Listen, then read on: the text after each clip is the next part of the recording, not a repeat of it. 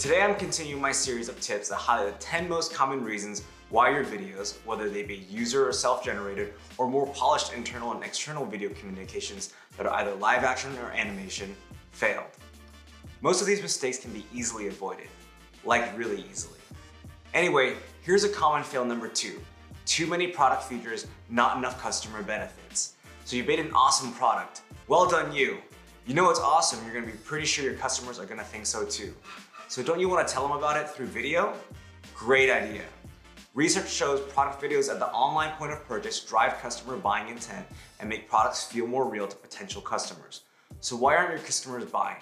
As awesome as your product's features may be, at the end of the day, customers really just wanna know what's in it for them.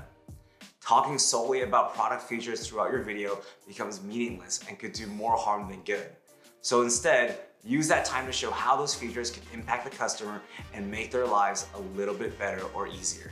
Need to know more? Message me.